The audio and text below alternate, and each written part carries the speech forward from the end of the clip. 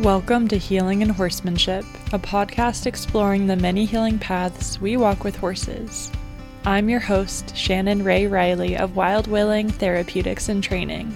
This show is supported by The Herd. The Herd offers monthly bonuses for members, including access to a growing content library on all things health, wellness, and horses. For more on membership, visit wildwilling.com/podcast. Thank you for joining me on this wild ride. And now, on to the show.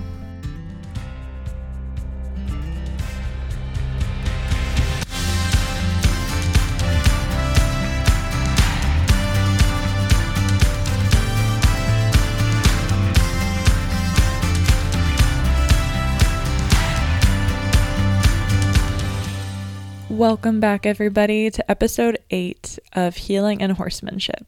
And thank you so much for being here. In today's episode, I'm sharing an interview I had with Jordan Stanton of JS Horsewomanship. Jordan is a lifelong horsewoman, herbalist, and marketing maven. She has been practicing herbalism for 25 years and is a plant medicine woman in her blood and bones, as her great-grandmother was an indigenous healer in Oaxaca, Mexico. Jordan calls her work equine soul work and offers a blend of somatic work, depth psychology, and nature-based practices to women. She also offers workshops, classes, and wellness consultations on how to offer plant medicine to horses. She grew up riding hunter-jumper and as an adult has pursued the California vaquero style of horsemanship.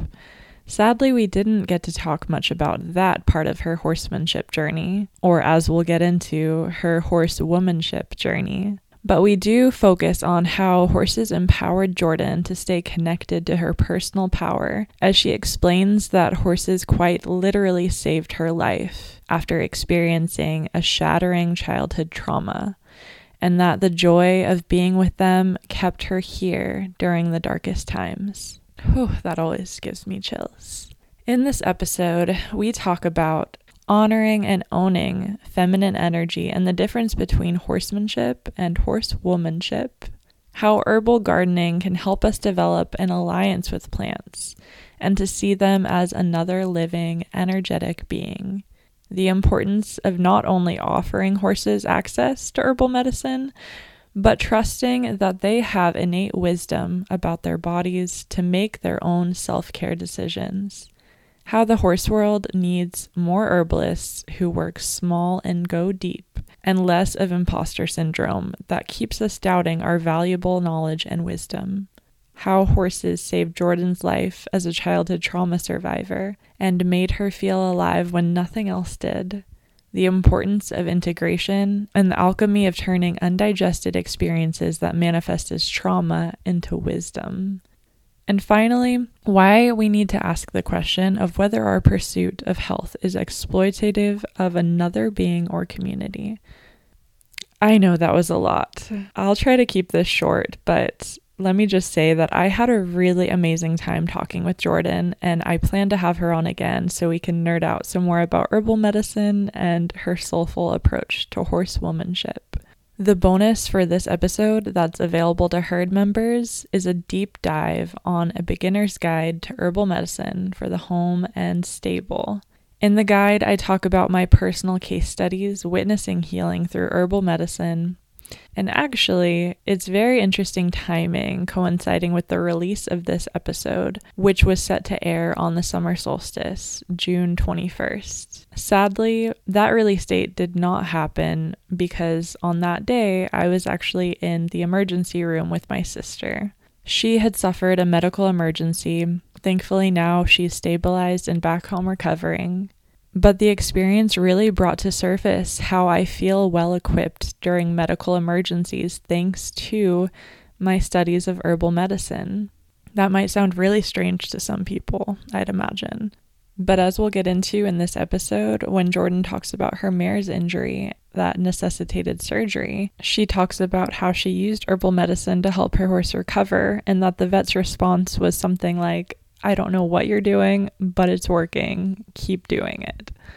when you work with herbal medicine, both at home and at the stable, you're going to witness some miracles, some things that just honestly baffle you.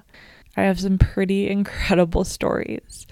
I definitely am rambling now, but I guess that happens when I talk about herbs. So just remember that one big takeaway for this episode is that plants, like horses, are really incredible teachers when you open your mind to their wisdom and truly listen. So we'll get more into plant wisdom later, but for now, grab a cup of your favorite herbal tea and enjoy my interview with Jordan. All right. Good morning, Jordan. Thank you so much for being on the podcast with me. Oh, I'm so glad to be here. Oh, me too. So let's just dive in, and I'll give a little intro at the beginning to talk about your work, but why don't you, in your own words, just give a little background to the work that you do? Well, gosh, it's hard for me to synthesize it into like one or two sentences, but I think the best way I could describe what I do is I do soulful work with horses, and kind of the means of how I do that is certainly by educating people, but also through the use of botanical medicine. So herbal medicine, flower essences, and just kind of helping shift people's perspective around what's possible in regards to healing for our animals. What got you started on the plant path, and how long have you been working with herbal medicine? So my great-grandmother was an indigenous healer from Oaxaca, Mexico. And although I never met her, she died when my mom was 13. She raised my mom, and I think instilled a love of plants into my mom. And so growing up, it was like innate in me. I remember looking at flowers and being like, those are gladiolas, those are this, those are that. And like never having been told the names of flowers. Those are petunias, like just knew. And growing up, I would make my mom take me into all these, like, this was like the 80s in Phoenix. And so these really weird hole in the wall health food stores. And I would always like where everyone was wearing Birkenstocks, and there were no Whole Foods back then. And I would like make her take me in there so I could like look at all the herbs. And then when I turned 19, I went officially enrolled in herb school. So it's been 25, 26 years of like formal study, but I've been working with plants my whole life. Yeah, that's a big deal. I mean, I feel like there's so much overwhelm in the herb world, especially when you get started and if you get started later in life. But when it's in your blood like that, you're probably, just like with horses, you're probably always communicating to plants in this like spirit way. So you've done the formal studies, but what do your relationships with plants look like? How, do you grow them? Is that the best way to get to know them and what they do?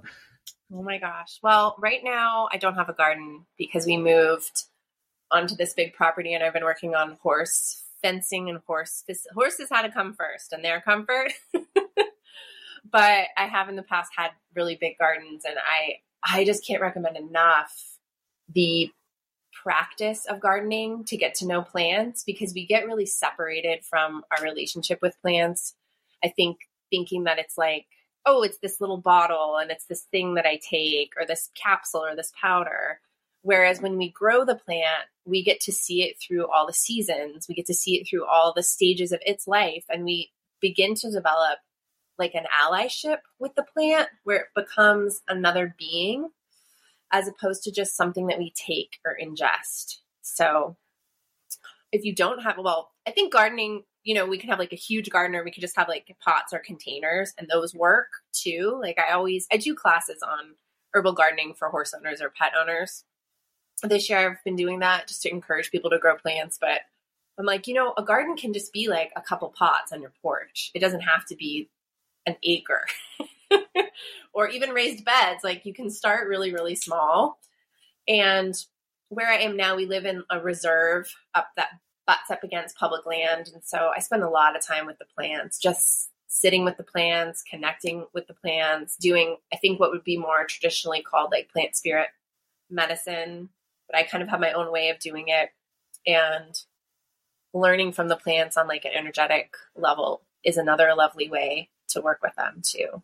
So yeah, it didn't come to me until later. Like I found that book, Plant Spirit Medicine, and that blew everything open for me. But I Uh-huh. was like, wait, you can communicate with plants like they're an animal, like they're of course like an alive being, but I think we're not easily given permission to go there. And even like herbal medicine is so fringe still, like in Mhm. terms of just the health and wellness or medicine world. But for horses especially, there's like that I'm probably going to butcher the name, but there's that study of, I think it's zoopharmacognosy. It's like how animals go and pick the medicine that they need because they Mhm. know, right? Yep. So how is it so important for our horses to have access to that as well?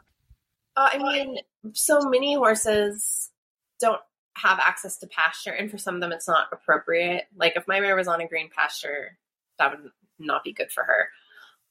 But in a more natural setting, horses would browse and they wouldn't just eat grass. They would eat herbs, they would eat tree bark, they would eat shrubs, and they really would kind of gravitate towards what they needed. And I encourage people, put a bowl of herbal tea out and offer a few different kinds or dried herbs and just see what your horse wants to consume as kind of an experiment. And people will often be surprised. So it's fun.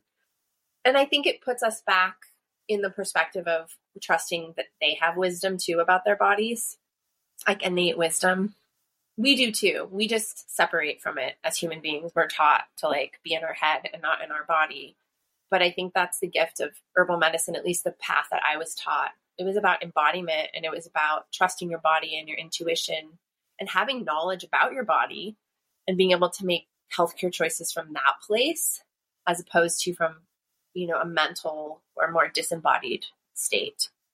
So do you also work with herbs in terms of like a first aid approach, preventative medicine, or just, lifestyle wellness? I work with herbs in all of those capacities. Herbs are Mm. wonderful for first aid situations, especially with our animals and ourselves too, but certainly with our animals. I work with herbs from a wellness perspective to address different diseases in the body as well. So pretty broadly.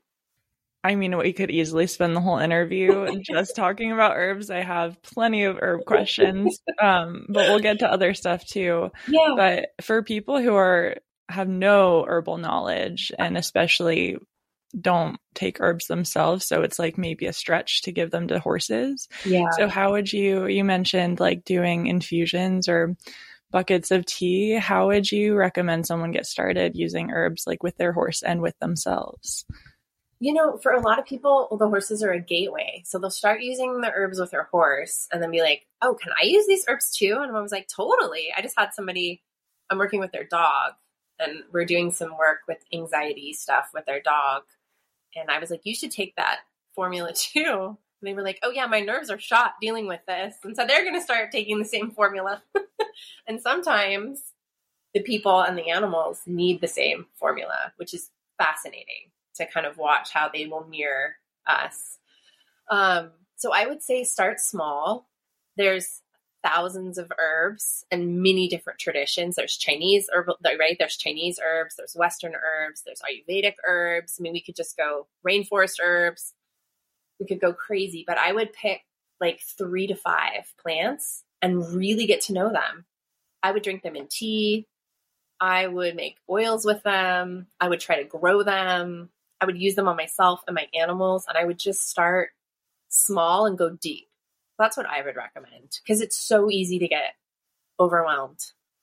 Yeah, and the imposter syndrome thing, I think, especially with herbalists, like you said, there's thousands and thousands of plants. So the fact that maybe you know 5 well, but you feel like, but I don't know these, so how do I call myself an herbalist? Like that's something I've struggled with so much. I think our world needs more herbalists. I think that having more community herbalists, people that know how to work with plants, I think it's more about perspective around plants and healing. And certainly, I'm not saying like read a book or watch a 10-minute YouTube video and then go out there and just practice herbalism because it is a craft and it does require respect and practice. But I think sometimes we hold ourselves back because we don't know everything. where we do have valuable knowledge and wisdom, and that sharing that is actually really important. And sometimes by sharing it with other people, we deepen in what we already know. That's been my experience.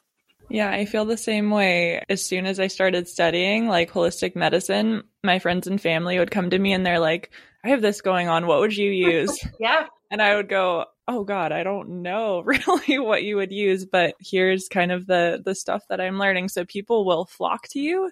Mm-hmm. And then it becomes that responsibility of not just giving people advice or helping them trust their bodies, but how do we use plants in a respectable way? I love that you brought that up, because we could get into the over harvesting or the wild crafting conversation. Like there's just a lot of pitfalls with that. So yeah, how do people make sure that they're being respectful and honoring the plants and not damaging them by using them?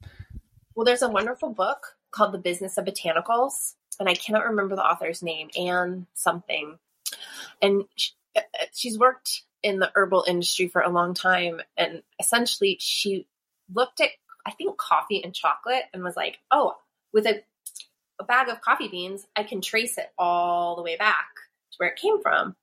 She's like, but when I look at herbs, I can't do that. So she started to really explore sustainability in the herb industry and kind of cracked it wide open. And so she's facilitating really important conversations about sustainability with herbs. And, you know, social media is a blessing and a curse with botanical medicine in particular, because number one, you get these like little bite-sized pieces of information. But number two, you know, you get sold sometimes, let's just use maca, for example, right? It's a root. It's from South America. It's Peruvian. They probably are harvesting it here now, but when maca first came out, it was being imported from South America.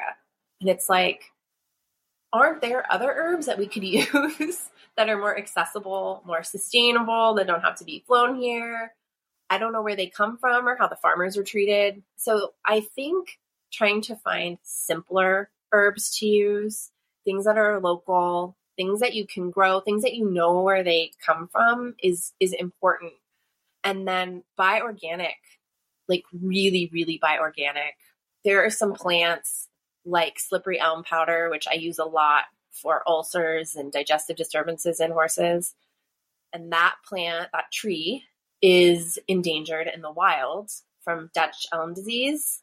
You can still buy it wild harvested, but you're literally decimating the native population of this tree. So find out what plants are endangered. Golden seal is endangered.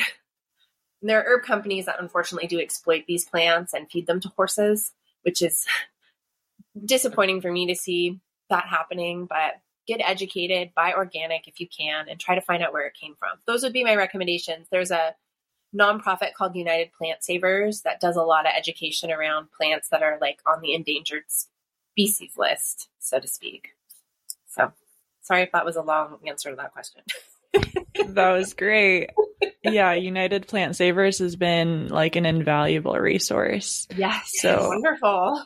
Yeah. And I think really, like, as I've started making medicine, which began with my horses, I was like, how do I treat this wound or this abscess? And so I'm learning to make medicine through my horses' unwellness and then applying it to myself. But then I go, where do I find this herb? And it's like, oh, it's grown all the way in Hungary. Or, you know, in my area in Sonoma County, we're really lucky. We have our local herb shop and we have this like collective of farmers that grow herbs so we can get them fresh and like sustainably grown. We can meet the farmers, but that's so not available everywhere. So it is really limited. Like if someone's not growing them themselves, you could of course go out and there's the wild crafting, wild harvesting conversation, but even that gets really iffy, right? I mean, I feel like the topic of wild harvesting herbs is such a big one. We could spend 2 hours talking about the ethics around that and how you do it well. And I think I would just say, I don't want to discourage people from doing it because I think it is an important part of being an herbalist, but I would say find where it's abundant, find where plants are abundant, find where they're thriving. Really watch a plant, get to know a plant. There's an herbalist I study with. She like sits and watches an area for a year before she harvests from that area, which I think is commendable. And then think about water. we're in a drought in the West. And so I would be thoughtful about how well plants are doing due to how much water they've received and think about that perspective as well. So those are just like a few thoughts around wildcrafting.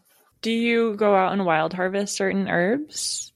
You know, we have some plants we have 6 acres where we are, and there are some plants that are growing in abundance that I do work with, but I do very small amounts.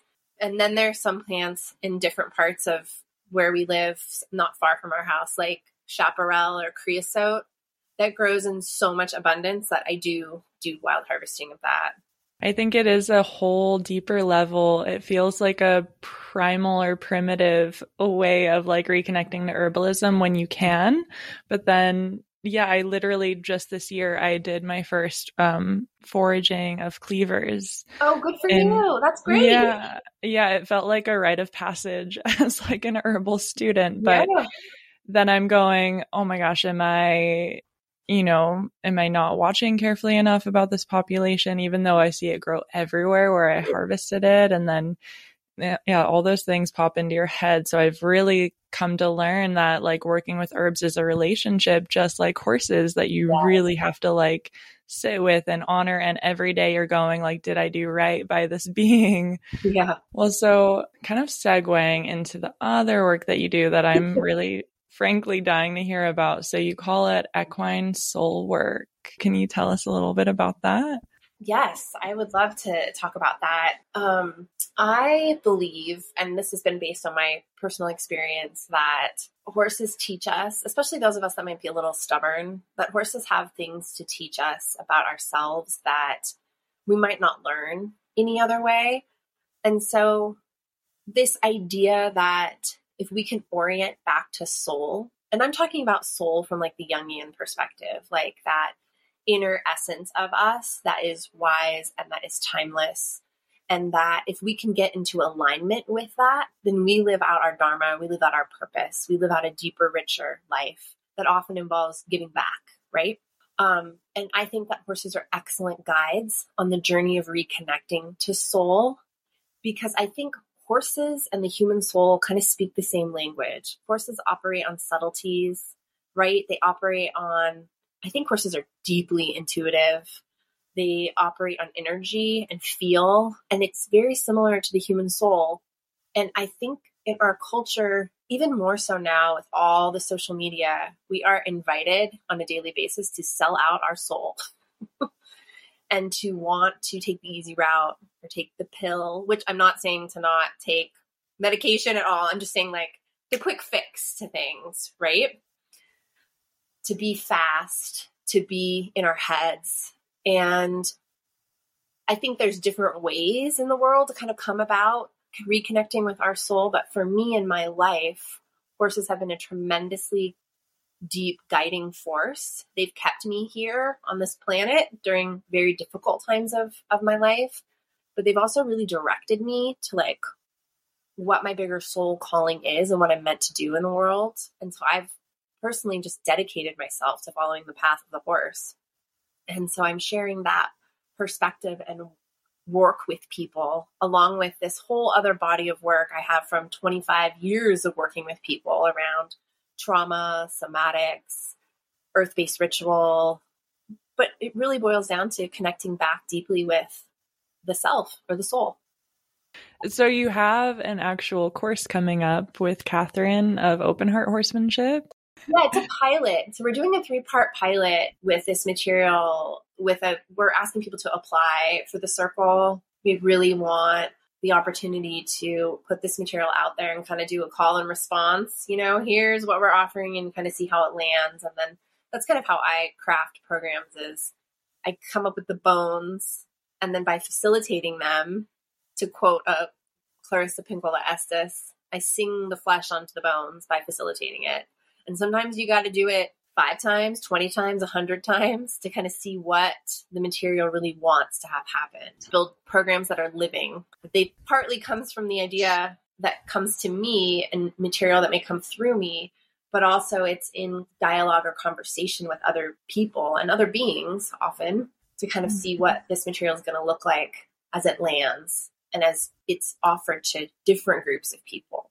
I helped start, and I was part of the founding staff of a very innovative nonprofit that is no longer around, but it was called Shakti Rising. And I ran a community education program, and I was very blessed to work with our founder, who is a genius on so many levels, but she really taught me this gift and practice and craft of creating curriculum that is not only about creating change mentally with people, but energetically, spiritually, and creating sustainable change so that people can integrate what they learn or what they experience. So it's like a technology. And sometimes that's often the part that's like left out or just not even given attention to, is the integration. I find that to be true, especially with like the equine assisted therapy things that I've done or horse work. I find that sometimes the integration is lacking. You go and you have this amazing experience with a horse, but how do you apply that the next day or the next week when you're sitting at a desk or pushing your kid in a grocery cart or in the day to day? So I think that integration piece is actually really important with how programs get offered and how they get anchored for people. That's super interesting. You mentioned that too, because I've been hearing about the integration piece like really coming up strongly with hallucinogenic plant experiences or psychedelics. Yeah. And it can be the most profoundly positive, life-changing experience for someone. But if they don't have the tools to integrate it, it can be so disruptive in a sense almost, or confusing, right? Mm-hmm. So now that's becoming the focal point, which is beautiful. And it sounds like, yes, we really do need that more in the horse world where it intersects healing. And I think in general, as people, we don't always know how to integrate or digest experiences that we have. I mean, you can, if you look at trauma, right? In some ways, trauma is undigested, unintegrated material, because if we're able to work with the experiences that we have and digest them and process them in our system and integrate them, damn, that's wisdom. That becomes lived experience and wisdom. And we've lost some of that, I think, by divorcing ourselves from our wild nature, our innate nature. I know I was listening to your podcast interview with that person, Trent. I can't remember his last name, but you were talking about like an animal, or even if you've watched any of the videos that Peter Levine has in his trauma trainings, where you watch like this gazelle get attacked by a lion and it gets away, and like what happens in its system, right? It shakes, it moves to work that out. We've forgotten some of that. And part of our work to integrate, I think, is to learn how to let experiences move through our system and not get stuck. Easier said than done, but it's so important. And I'll add this, in having practitioners that truly have done their work. I'm not just talking like a training here or there. People who really understand trauma and have done their own work in their nervous systems. Those are the good guides there. Those are the good guides. Completely. Yeah. That brings up so many other conversations, but I love what you said and how you defined wild earlier as like the soul, that timeless part of us, because it's so suppressed in our society, and maybe social media is like a key factor in this, but how we're basically putting on masks of ourselves every day to present to the world who we are, what we do. And then we have like an emotional moment and it's like, oh wait, that's a weakness, right? But really that's that wildness again, reasserting itself, and that we don't have control about everything. And maybe horses are the best reminders of that, that we can't control every little thing. And when we do surrender and let go, we find the best grace and harmony within that too. Yeah. And even if you just sit and watch horses, we just built a paddock paradise track system, and my mare's never been on one of those before. She's been out on it for about a week, and we have a couple donkeys that are coming over the weekend, but I've been acclimating her to it, and the exuberance and the joy, and the, sometimes I have to be like, I don't want to see what you're doing out there because you're 21 and you've had some lameness issues, but just watching like the wildness and the exuberance, and like there's an uncontrollable force in horses that we have to confront and come face to face with. And guess what? Untended material in ourself can feel just as uncontrollable and frightening. So I think if we can meet ourselves in that and we can meet a horse in that, we're cooking with something. We're working on a deeper level than trying to like shut down or suppress. Yeah, you actually mentioned too in our email communication before this interview that you are a trauma survivor and how horses literally saved your life. So it sounds like you've done the work, right? But can you speak a little bit to that? How did horses support you through that? Yeah, I was thinking about this morning on my walk. When I worked for that nonprofit, I would share like my story all the time, and when I moved, I was living in San Diego working for that organization. When I moved, I kind of stopped sharing, and it was good for a period of time because you kind of become known as your story, right? And I got to like let go of that and really redefine who I was. But the trauma I experienced as a child was severe trauma, and it was the kind of trauma that's shattering to the soul. And I remember for a long time thinking to myself, because I dealt with a lot of fear as a rider, and I still do sometimes, but it's gotten a lot better. And I think my nervous system associated, because the perpetrator of the trauma in my life also had horses. And so I think my nervous system associated horses with fear. And so I kind of connected those two. But as the years have gone by, I've realized that no, that wasn't what was happening. It was that I experienced shattering trauma as a child, but there were horses there. And I really believe that had I not had horses there, like immediately near me, I don't think I would have survived what happened. I think they helped ground out some of what happened. And I think they helped steady my nervous system on a certain level. And so I don't know what other people's cosmology looks like spiritually or religiously, but I really believe that horses were like involved in this equation, because I don't think as a highly sensitive, intuitive child, I would have survived the things that I experienced without them there, kind of by my side, so to speak. And throughout my life, I think they provided an experience of like empowered embodiment that was not happening anywhere else in my life. I felt alive on the back of a horse and like in my power and in myself as a child. And that was the only place that was happening. And so I think that feeling kept me pursuing horses throughout my life.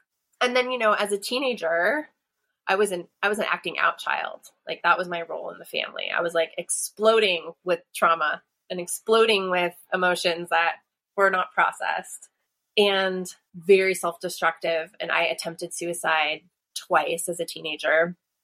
And I remember coming through that period of time and often thinking like, okay, I'm just going to hold on. If I can ride one more time, I'll just hold on till I ride again. And then I would hold on. And then there would be another, I'll just hold on till I get to do this thing with a horse. And then I would hold on longer. And then I stopped kind of needing it like that. But I think horses have been like my soul guide since I was like 7 years old. That's my perspective on kind of the role they've played in my life. And I'm sure I'm not alone. I know I'm not alone in like these kinds of experiences and having horses kind of by your side during them. So. Wow. So I'm fascinated. It's just my observation though. What really hits is that they kept you here and they saved you growing up. And then you turn around and throughout your adult life, it's like your work to give back, improve their welfare. So that is pretty profound. I've never thought about it like that. Really? That's why we have these conversations, right? And need each other in the community. I've never thought about it like that. But yes, I made it my business to, in the way that I could, right? I'm not a horse trainer. I'm not actually that talented of a rider. I've learned a few things over the years of being really dedicated to, I've studied with Buck Brannaman and Chris Ellsworth and really learned a lot from those horsemen. But I'm by no means a talented horse trainer, but I'm deeply intuitive and I'm very knowledgeable about horses. And I have been a vet tech and worked on farms and ranches and lived among horses for a long time now, and really have a, I think, inherent understanding about what creates vitality and well-being for them. And for me, my way of working with that is with the plants. It sounds like your soul blueprint, really, that you had this like in your ancestry, the connection to plants, you had that medicine you're holding, and the horses are like, no, we know what you possess. We're gonna make sure that you can do this work.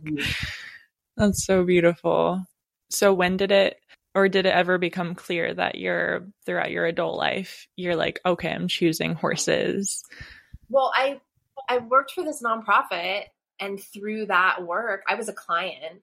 I was like one of their big success stories early on, right? I had all this trauma and I had tried a lot of things, and I came from an upper middle class family. So my family had some resources, but I was like, I was dying, both because of what was happening to me internally, but also because of at my own hand. I mean, I wasn't going to make it in the current ecosystem that I was living within. And I found this nonprofit organization, and I dedicated myself to giving back, right? And helping steward this kind of groundbreaking, gender-specific, trauma-informed work. All this talk around trauma and somatics, like we were doing this stuff 25 years ago, and we were the things that people said about us, the things that we were accused of. It was crazy. And our founder was so brave and so courageous to steward this work, because she got so much shit for like what she was presenting in the world.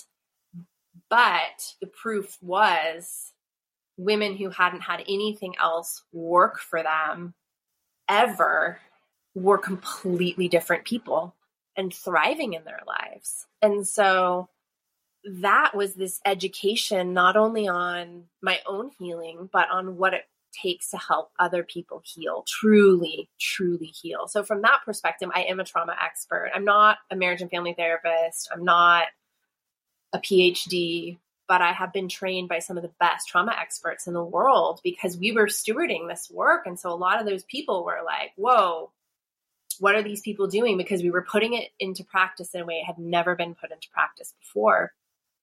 And so I did that until I think I was about 31 or 32. So from 21, so 10, 11 years, really, like that was my whole 20s, was like being in service to other people. I went out and bought myself a horse, because that's what you do when you're 30 some odd years old, working for a nonprofit. And that changed the total trajectory of my life, because I was like, oh, I don't really want to live in Southern California. I want to live in a place where there's more open space and where horses are more accessible. And so that really kind of set it was like there was this half of my life and then this horse half of my life. And now I feel like the work is kind of coming back around in this lovely way, where it's like both of those worlds get to come together with this soul horse piece. Can you just talk about the trauma piece and how people gravitate to horses for that work? So you were, as you said, with the nonprofit, you were doing this work before it was even called these things, right? And it was probably crucified as witchcraft, or we were called a cult. We were called, so many things, where we were just women living in community doing healing work at a very basic level. That's what it was. It was so much more than that. It was an apprenticeship to a new way of life. It was soul work. It was alchemy. We used to use this metaphor of turning the lead of your life, which is your issues, your material, the shit that happens, into gold, which is magic. We were funded by the Alliance Healthcare Foundation. They gave us like $100,000 or $150,000 to invest in a full scale evaluation of our program. And if you know anything about evaluation is, and maybe this has changed. I don't know. I'm not an expert in evaluation, and I'm not in that world anymore right now. But back then, early 2000s, evaluation tools and standards were based off of white men. So we hired an amazing evaluator to come in and craft a feminist-based evaluation, so we could actually figure out what the heck was happening with the women we were working with. And our success rates were so high, we had to lie because no one would believe that we were having an 80 to 90% success rate with women that were like the throwaway kids, the kids that were never going to get better, people that were going to be institutionalized, homeless, drug addicts living on the streets. that we were having those kinds of outcomes based on what we were doing. So, yes, we eventually got legitimacy behind us, but in the beginning, people just thought we were crazy, and we were, but in a good way. It's all about perspective. Yeah. And it didn't fit the standard or acceptable cultural norm. So if it was a different century, probably would have been like burned at the stake for doing work like that. For sure. Yeah. So I've always admired how you call your work JS horsewomanship. And it's funny because even as I'm like typing that in my notes, horsewomanship, it autocorrects to horsemanship. I know, and it totally does. I don't even know. That's not a common word or anything. And it's definitely a made up. It's not. It's a made up. I made up the word. It took years on my phone for it to stop autocorrecting me. I finally did it enough times that it stopped it. Yeah. Just that little shift, like those few different letters, it brings up a huge shift in thinking. So that was very intentional on your end, but can you speak to what horsewomanship is to you? I think it's the culmination of all the things I've been talking about on this podcast. I think it's recognizing, number one, that I'm a woman in the horse world. And I have deep respect for the horse. You know, it's interesting. My mentors early on in my life were women. And during the second half of my life, they've been men largely that I've learned from. But it's recognizing I'm a woman in the horse industry, but it's also that there's a feminine spirit that I bring and that we bring as women to approaching horses, to approaching life. And that we have certain gifts, and that's not that men don't have gifts too. Men do have tremendous gifts, but women do too. And I wanted to change that word and play with it a little bit to honor what I bring to the table when I work with horses, that it's a woman standing there, that it's a woman approaching this horse, and that we have different connection to subtleties than sometimes men do. Not all the time, because there's some men that have wonderful feel with the horses, but it was just time to play with the word. And because I'm not a horseman, I'm not a man. Yeah, just that alone, it is interesting because it's always been in my awareness that there are a majority of women in the horse world in every area, right? And there's some areas, maybe like more Western, where there's more of a male approach, or you see more men, but just in general, like all the horse guardians that I know, 9 out of 10 are women. Yeah. So it's an interesting thing, coupled with the fact that most of the clinicians or professional trainers that I see out there are men. Interesting. And I'm like, yeah, how is that happening? Yeah. Not that there's anything, I don't want to like crucify men or say that they're lesser in the horse world at all, but I think because they're more of a rarity as a represented population, maybe we, and just like in all other parts of our society, we like sell out our power thinking that maybe men do it better because they earn more money than us. They have more authority, right? We're still in that patriarchal paradigm. So it's easy to go, okay, there's something that they're doing better than us. So horsemanship versus horsewomanship. Yeah. So I'd love to see more of that. Do you know anyone else using that word? I haven't seen it. I haven't seen it much either. I haven't Googled it though, but yeah, I haven't really seen it used very much. Yeah. Time to reclaim that, you know? I've been on a few different podcasts, and I love how you pick up these subtleties, because I'm going to walk away from this experience being like, whoa, I learned some things about myself and I would imagine you're excellent with the horses because you really see the subtleties and like read between the lines and like see what's going on a layer deeper than what's at the surface. It's lovely. It's a wonderful skill. It's a wonderful skill or gift, I should say. Thank you. Thank you so much. I don't know that I can take the credit for it. Actually, it's funny you mentioned that because not last episode, but the one before, I did one on just elemental constitutions Oh, according to Ayurveda. yeah. And so my Ayurvedic constitution, I'm a Vata subtle. And Oh, so okay. the Vata subtles are all about like those fine, minute little Oh, details. I And love like it. I have a trouble seeing like the full big picture, and I get lost in that. But Mhm. I just go to the subtle. Yeah, yeah. So it's, yeah, we all have our gifts like that. So I see, like, even though you mentioned that you're not a horse trainer, wow, look at how you're sort of repatterning. It's almost like you're shepherding. It's like a revolution. It's a change in perspective for the women, for the trauma survivors, for people in the horse world. I will say Yeah. I am not a professional horse trainer, but I have changed my mare's mind, and she's a redheaded appy mare. So I have some credibility. Some street cred. I have changed her mind about a few things in her life. And when she was leaping into the air yesterday, I told her to knock it off, and she stopped just verbally. So I have some street cred from I love that. Red appy, watch out. Can you tell us a little bit about your mare? Yes, my mare she's my hero. She's the best. Makes me want to cry when I think about her. She's 21 and she is a friggin' survivor, man. I bought her about 6.5 years ago, and 6 weeks after I bought her, she got kicked in the knee by another horse, and it completely penetrated the joint capsule.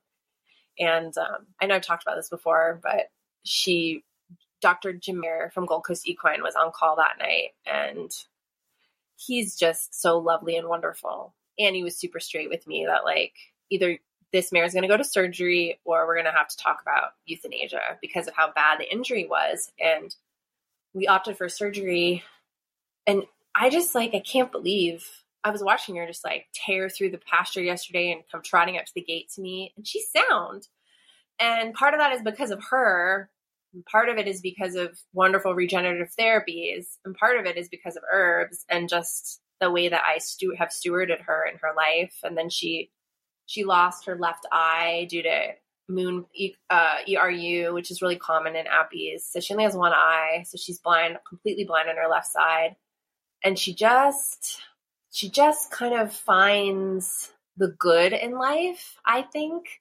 And she finds joy and like is able to just move on and doesn't have like us humans, we have stories about things. Sophie doesn't carry stories about what's possible for herself. And that's why she's just my hero, because she's a survivor, but she's not a hardened, jaded survivor. She is joyful in her, like, I'm still alive, I'm still here, and celebratory about it.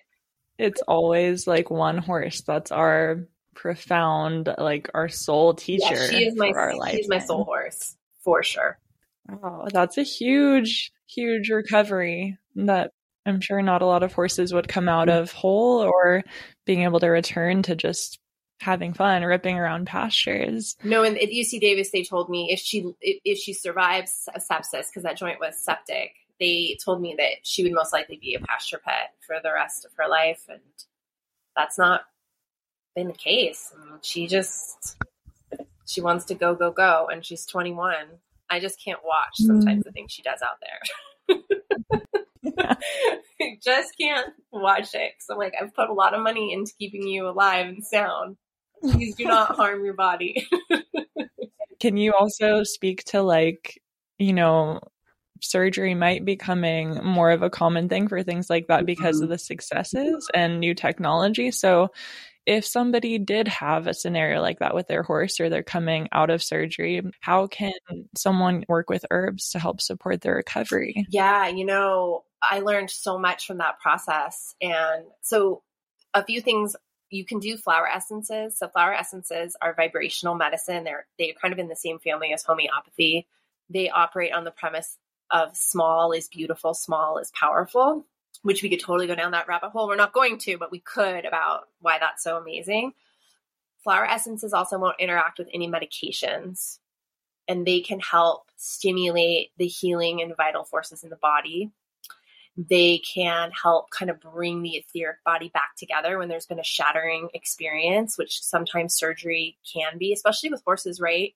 They lay them down. And for some of them, that can feel like a near-death experience of being laid down, like, oh, am I dying? And then, they're, depending on the surgical position, they're often hung and transported on like hydraulic track across to get them into the surgical theater. So flower essences, you don't even have to give them to them internally. You can just spray them around them before and after surgery. I would highly recommend that. And then, for an injury like this, I fed, and then once the stitches came out, compressed herbs that were nutritive to the musculoskeletal system. And for her, what happened in that joint is it didn't calcify. When Jim Meyer x-rayed that at 6 months, he said, I don't know what you're doing, but I'm not seeing any of the things I normally see in a joint that's had that kind of trauma at this phase. It just wasn't there. And the combination of internal herbs with external application is like this lovely botanical sandwich for the person or the animal. And that's not the first time I've had amazing results with like compressing joints and then feeding herbs at the same time for injuries like that. So those would be some recommendations. But the flower essences you can do really safely, benignly. They're not like immediately before and after surgery. They're not going to interact with anything. And that goes for people too. If you have to have surgery, you can do flower essences too to help kind of bring the spirit back into the body, but also stimulate some of those vital healing forces. That's a beautiful reminder. I've seen like the 5-flower Bach formula work wonders with that. You could use the Rescue Remedy or 5-flower formula. There's also a formula from Flower Essence Services that's called Post-Trauma Stabilizer. And I would everyone should have like those 2 products and they're in their house or at their barn. Ooh, so what kind of things do you have on hand in your little herbal pharmacy for whatever might come up for you or your horse? It's like my herb storage is back here. I have thousands of things here at my house. Of course. I have so many things. What would I recommend? Well, a few different flower essences, like those 2 would be really great. Some homeopathy. I think everyone should have like arnica, ledum, apis mel, like some of these just hypericum, basic homeopathic remedies, because you can use those for people and for animals. I use them. We have cats and we have a mini pig here. I use homeopathy on everybody. And then for the herbs, I like to have some first aid herbs. Calendula is like a great basic. You can get a lot of stuff done with calendula. I like slippery elm for digestive issues. Even something like, wow, it was 90 degrees and now it's 60 degrees. Big temperature shifts. Those demulcent herbs will moisten the tissue in the digestive system. And I think they've saved me thousands of dollars in like emergency colic calls. I'm like, oh, the temperature change. You're not drinking enough water. Let's give you some good like demulcent herbs for your gut, which by the way, I usually love eating. They'll like devour them. I love red raspberry leaf for reproductive stuff. You can do a lot with red raspberry leaf. Nettles is a great nutritive. So is oat straw. Like if someone just had those few things on hand, you could get quite a bit done with just those. Yeah. And the more that you learn about herbs, the more you just like need to have those around, just knowing how amazing and powerful they are. I'm not a big essential oil person. That's like not been my wheelhouse. Can you talk about how essential oils are so different? So I always love this example. 1 ounce of rose essential oil takes 2,000 pounds of rose petals to make. 2,000 pounds, it's a ton, literally 1 ton.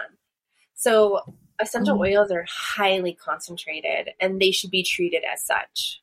And for some people who are really chemically sensitive, or even animals that have sensitive skin, they can be just too strong and they can cause, contact dermatitis, skin issues. They can also just cause like a toxic response too. So I tend to stay with like lavender, is pretty safe. Rose is pretty safe. Tea tree can be pretty safe too. But you get marketed. I mean, there's so many like MLMs, multi-level marketing companies with essential oils. And then it goes back to our earlier conversation around like sustainably sourcing these things. I don't think a lot of those companies do source sustainably. Yeah. But I'm not an expert in essential oils, so I don't know. Yeah, I don't think it can be for like the amount of essential oils out there. I don't think it can all be sustainably produced or like organic or there's a lot of factors there. But I've seen people, putting out articles about why you should bring essential oils into the barn and holding them out to smell them. And I think that for me, when I used to work at an Ayurvedic treatment center, and when I'd refill the oils, like maybe spending an hour refilling oils, like I would feel high and like I needed to go lay down and take a nap for like the rest of the day. So just smelling them, for a horse with such a fine-tuned sense of smell, that can be a lot for them. So let's see. You also mentioned, maybe we've covered this. You mentioned you'd love to talk about how horses transform the human soul and offer us an opportunity to learn, heal, and come into ourselves in a remarkable way. So is there anything else you want to add about that? I would add that it's less complicated than we think it is. Not to say that healing doesn't have a lot of subtleties or complexities, but I think sometimes just being with the horses, watching and observing the horses, we can learn a lot about ourselves. And I think, and this is one thing I feel like I've learned from like studying with like Buck Brannaman and people like that. He's always like, it's not about you trying to change the horse. He's like, it's about you changing yourself so that you can show up better, differently, come from a different perspective. And I think there's real value in that for like all of our relationships. Absolutely. I completely agree with that. I want to just call it human training. Human training. What? It's so misleading. It's really like horses know all the things that we're asking them to do. It's about training ourselves how to ask. Or work with our own nervous system so that we can be in a better place to ask them and not go to fear or anger or shut down or any of those things.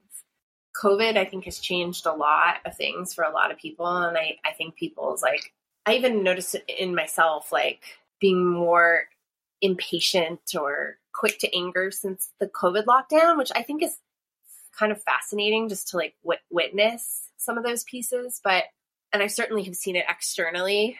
And I have friends that work in customer service and like the experiences that they've had since COVID, like there's a lot of pain. And I think there's a lot, our collective pain body is full to overflowing with all the things, right? And one thing I know to be true, because I ain't perfect. I ain't a perfect person. I ain't a perfect facility. I'm not perfect. But what I do think is really true, especially as women, that community matters and orienting to repair matters more than being right or staying in blame. And so with my own friendships and even the people I work with, I want to work with folks that orient to repair and that like we're in it together and we're in it to learn. It doesn't have to be perfect. But if I make a mistake or you make a mistake, we can work that shit out because that's where the gold is. And that's like deeper relationship. And I think I know I've had some interesting like friendships end over these past couple years that have been really painful. And I've seen like posts on social media and articles and like family estrangements. And so I feel like it's something that's happening more so now than maybe before. And man, I think like if I could have one wish that we would orient together, all of us, to like what it looks like to repair and to be able to have like poignant, meaningful civil discourse and like talk to each other and work with each other effectively. Be a wish that I have. I love that. Yeah.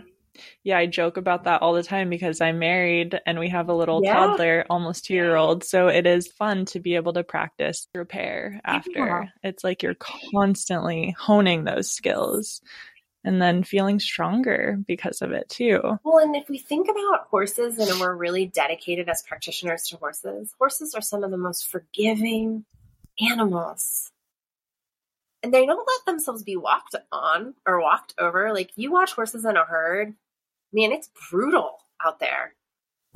And it's clear. Yes. But, when you can screw up and you can come at something or come at a horse in a certain way, and then the next day you can change that.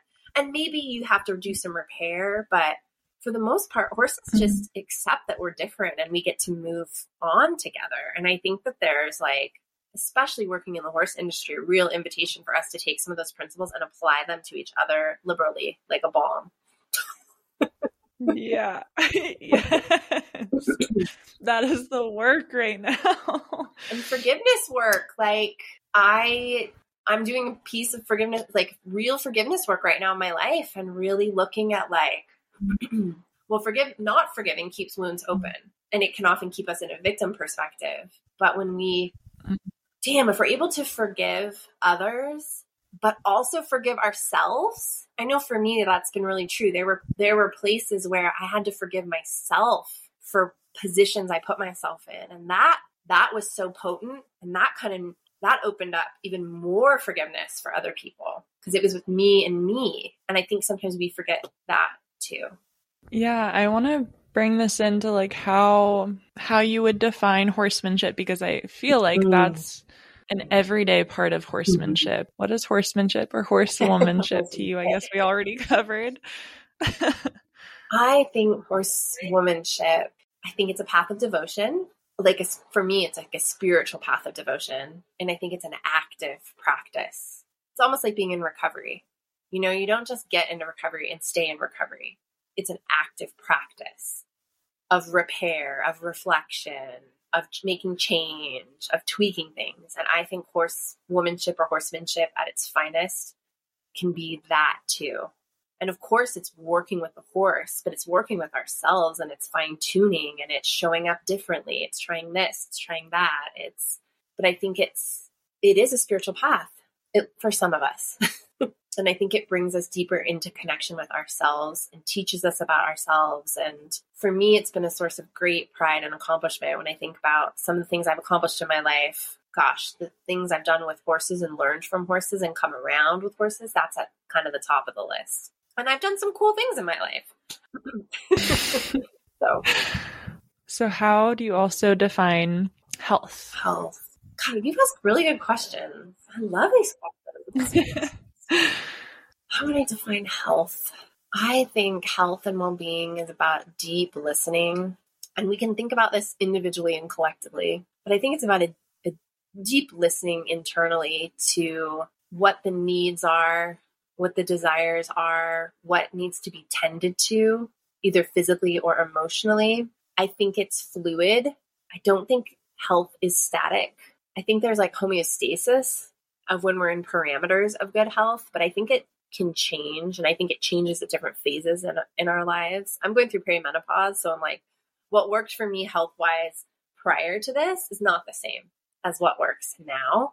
But I also think that our health and well-being has to also, it's like, we can't just, I think health is this, it's a commodity, right? And it's something we're sold. And in our country, if you have a lot of money, you tend to get better quality healthcare, which really sucks, but it's true. And so I think our health and well-being is intricately tied to like the larger collective. And like, we have to ask, is our health exploitive of others' health or others' well-being? And it might be the animals that live on the property where you live, or it might be other people. But I think that health is not siloed. And I think sometimes we think that it is, that we're these singular beings and that our health is just individual. And it's not, it's collective and ever changing. That's a powerful reminder, really. I love that. Like bringing into awareness, not only listening to your body, but are you, through pursuing health, exploiting other people or damaging other people or beings? That really brings it full circle.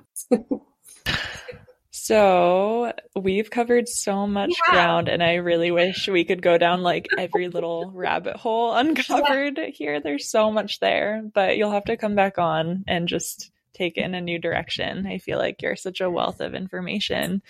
So where can people find you? Oh, you can find me on social media. My social media handle is JS Horsewomanship, or on my website. But my Instagram is probably where I'm most active. And my website is jshorsewomanship.com. Love it. Love Yeah. it.